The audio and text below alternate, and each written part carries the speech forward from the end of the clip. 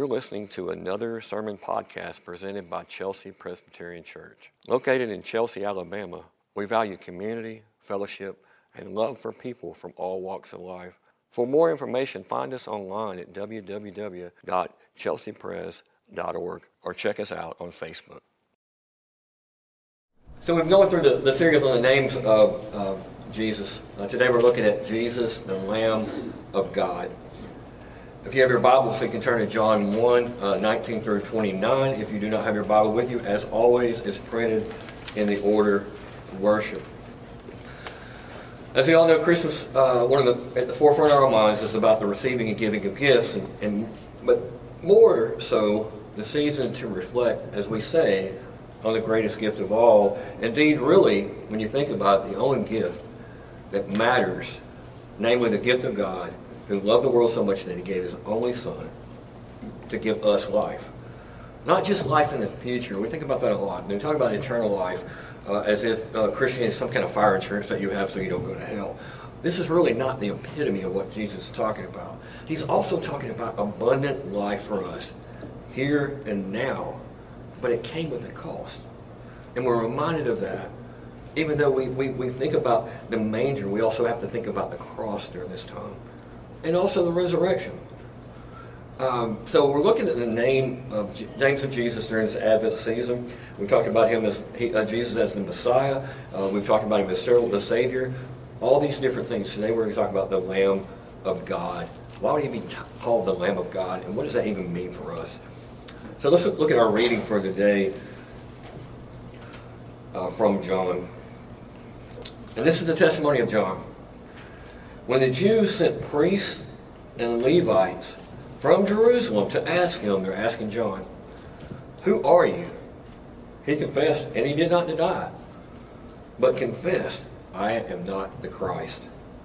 And they said, "What then? Are you Elijah?" And he said, "I'm not." "Are you a prophet?" And he said, "No." And they said to him, "Who are you? We need to give an answer to those that sent us. What do you say about yourself?"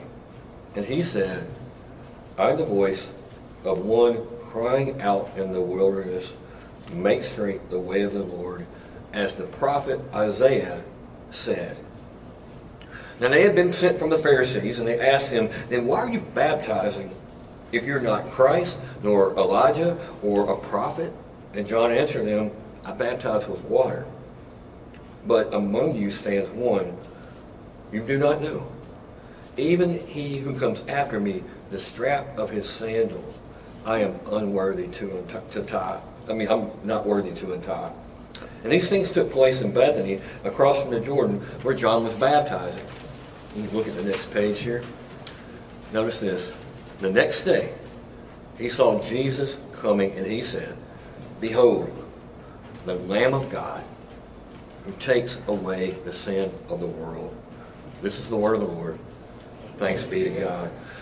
Father God, give us a glimpse of what it means for Jesus to be the Lamb of God, and what it means to have our sins forgiven and taken away, not just the world in general. And Lord, today, may we leave here with hearts that have been warmed by the fire of your love, with our spirits quickened to want to share this with other people.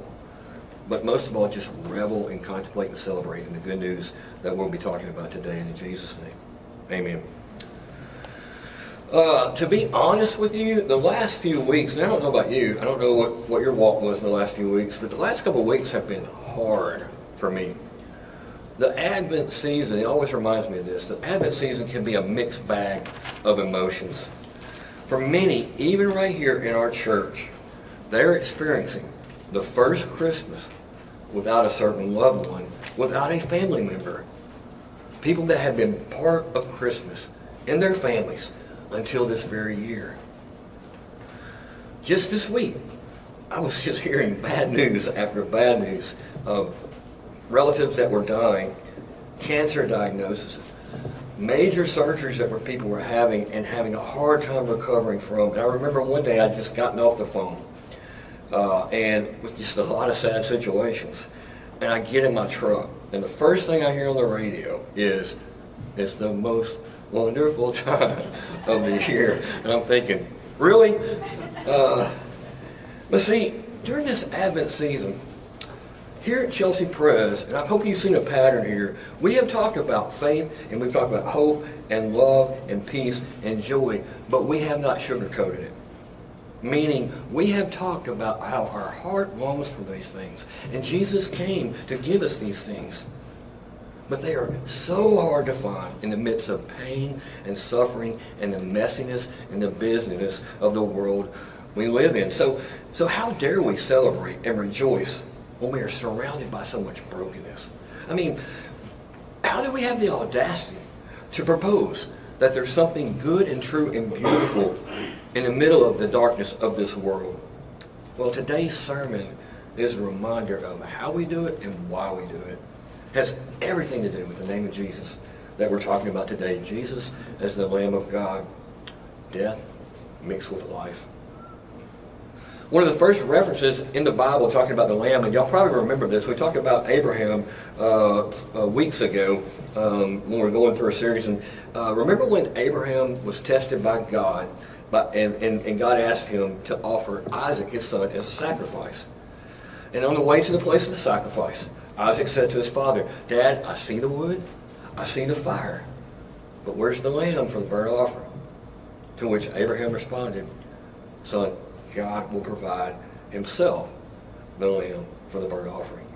And it was a heart-wrenching story, not because he asked him to sacrifice it, but the anguish of knowing that he would have, and Isaac looking at his father, at some point realizing he was the sacrifice. No gift from a father's heart could be more costly than the surrender of life of his only son. But God spared Abraham's son, but also in the testing of Abraham reminds us forever of the price of our own redemption through the grieving yet faithful heart of the Father and obedience of the heart of the Son, the Father, God, the Son, Jesus Christ. See, it's the human drama that invites us all to a deeper appreciation of the priceless cost of free grace. And it reminds us there was a perfect sacrifice in flesh and blood reality. This is a story that we need to remember when we're talking about the Lamb as we enter into a different story today. So we're going to look at three things today. We're going to talk about questions from the religious. We're going to talk about the answer from John. And then we're going to talk about the Lamb coming from God. So let's talk about that today. So look at verse 19. Interesting story here. And this is the testimony of John when the Jews sent priests and Levites from Jerusalem and asked him, "Who are you?" And he confessed and did not deny, but he confessed, "I'm not the Christ," if that's what you're asking. And they said, "What then? Are you Elijah?" He said, "I'm not." "Are you a prophet?" He answered them, "No." So they said to them, "Who are you?" We need to give an answer to those that sent us. "What do you say about yourself?" And he said, "I'm the voice of the one crying in the wilderness, make straight the way of the Lord, as the prophet Isaiah had said, or had prophesied, or had predicted." So let's enter this story. 400 years have passed between the end of the last prophet in the Bible until when you see John the Baptist coming on the scene. And during those 4 centuries, there was no prophet in Israel. But the Jews knew, if they read their Bible, that at least one more prophet, one more voice was going to be sent by God before the Messiah was going to become. And that, the one that was going to save them. God had promised to send another prophet, like the prophet Elijah, that would point them to their Savior and their King to deliver the Jewish nation. So given that reality, it's no surprise that people took notice when John the Baptist appears on the scene, out of the wilderness, looking like Elijah, and as we said before, wearing camel hair and just looking like a wild man. They took note of him.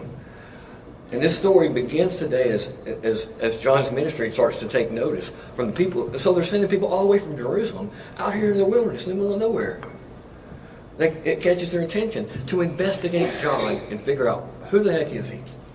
So these religious people, and some of them are political figures, they come up to John with a lot of questions, and all the questions are focused on, you're getting people stirred up, You have a following right here. Is there something we need to know? Mainly, who the heck are you? You're running around, you're baptizing people? Do you think you're a prophet? You think you're Jesus? You think you're the Messiah? What's your credentials? What authority are you doing?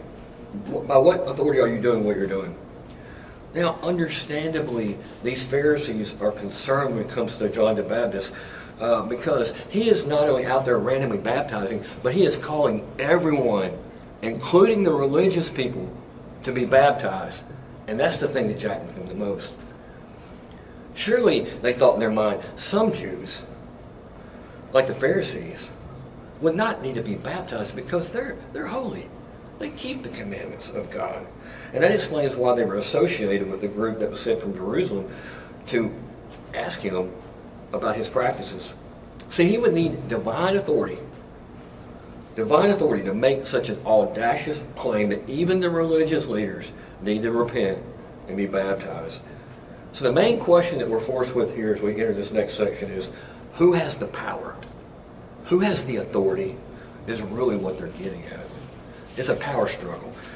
So let's look at point 2 here. The answer from John. Let's see what he says. Verse 24. Now they had been sent from the Pharisees, basically saying they're religious leaders from Jerusalem, and they asked him, then why are you baptizing? If you're not the Christ, or you're not Elijah, or you're not a prophet. And John said, I baptize with water, but among you stands one you do not know, even he who comes after me, the strap of his sandal I am not worthy to untie. These things took place in Bethany, across from the Jordan, where John was baptizing. The first part of this is important. These folks were sent from the religious leaders, and they say, as we just said, there's a power struggle here. But now, in the answer, John's going to flip the situation. He's going to flip the question. See, John starts by telling the religious leaders more of who he is not than more of who he is. He says he's not the Messiah. He's not claiming to be Jesus Christ. But he is that prophet that was talked about in the old prophecies as the voice crying out in the wilderness, and the one that would be sent by God to proclaim the restoration of the kingdom and the coming of the Messiah. But look at what he does. John was very careful not to claim more for himself than he actually deserved. And he immediately pointed the people that were there through himself, beyond himself, to Jesus. See, these people that were there, they're looking to gain control and power, and they want to start their authority. But look at John. He's trying to get rid of it, control and authority and power. And that way he serves as a model for us all. I mean, think about it. We should not claim more for ourselves than actually true, and we should be ready to proclaim Christ to people we know, not ourselves. See, John the Baptist, if you look at the history of the world, is one of the most significant people in the history of the world as the prophet that would eventually baptize Jesus Christ himself. And he directly announced the coming of Jesus. But if you think about it, all believers like us are announcing and heralding and sharing the coming of Jesus, not just in the past, but in the future. Whether we're speaking of Christ to our children, or our neighbors, or anyone else, we should be declaring Jesus and what he has done, not promoting ourselves. Same's true with our church. We don't want people to fall in love with Chelsea Press. We want them to fall in love with Jesus Christ, and we are an instrument to point them to that. And not only that, but we make bad Jesus. I'm a bad Jesus. You're a bad Jesus. People will be disappointed and frustrated if you're trying to be Jesus to other people. Are you a fixer? Do you try to solve all their problems? Or do you point them to the one that actually can solve their problems? Anything else will lead to disappointment and even despair after a while. These leaders were sent from Jerusalem. But let's see now the one that John's talking about, from whom he is sent. So let's look at the very next day. What happens after in this story? Let's look at the third point. The Lamb coming from God. The next day, John saw Jesus coming toward him. And he said, behold, the Lamb of God who takes away the sin of the world. So here we have it. The person that John has been talking about. And look what he says. He doesn't say, notice this, he doesn't say, look, the Son of God. Doesn't say that. He doesn't say the Savior. Doesn't say that. The Messiah. Nope. It's Jesus Christ. Nope. He says, and rightly so, look, the Lamb of God who's going to take away our guilt and our shame to save the world. So why does he say Lamb? As we talked about before in the very beginning of what we talked about, at the drama of everything we've talked about today, death and pain and power and salvation, in the middle of all that is a lamb, prepared to be offered by God, dying so others will live, bearing the sins of the people whom God intends to save. We are like, the Bible says, sheep going astray, but led by one sheep, the lamb that never went astray. God, we are people that need a sacrifice. And to do that, he took all of us that are straying sheep, and he gave one sheep for us and recovered us, and our sins are removed forever because of that. See, the Lamb of God the Lamb of God is going to be treated as he dies on the cross as someone that had never been holy, so that lost sheep like us that are sinners will be treated like we are holy. See, Jesus is God's only and dearly Son, who, like Isaac that we talked about before, walked up another mountain carrying a cross on his back and was obedient to the Father's will and submitted to being bound and made a sacrifice. Unlike Isaac, Jesus' life was not spared. But like Abraham, God the Father received his Son back from the death on the third day. And this is Jesus' precious gift to us. This is what we're talking about this time of the year. He has provided a substitute for us in his Son. But that's not where the story ends. There's another image of a lamb in the Bible, the last book of the Bible, in Revelation. He talks about a lamb that stands before the throne, and all worship him, and they sing, "Worthy is the Lamb that was slain to receive power and wealth and wisdom and might and honor and glory and blessing to all of us." So where's the Lamb of God's provision today? He's on the throne, where he receives us, and he is ruling today. See, the Lamb that died for you and me is the same Lamb that rules and reigns to give us peace and hope and joy and love. He didn't come to just do a one-time rescue of us, but to make an impact on our daily lives. So during this Christian season, are you like where I felt this week? Are you kind of stuck between despair and hope, pain and comfort? Are you kind of stuck between anxiety and peace, discontentment and joy, and you just can't seem to get them together? Jesus the Lamb lived and died and was resurrected, and he rules on the throne today to bridge those gaps. Pray that God will give us the faith that we need to believe that and live by that during this Advent season. And let's think about that today as we come to the table. Let's pray. Father God, thank you for the sacrifice that you made.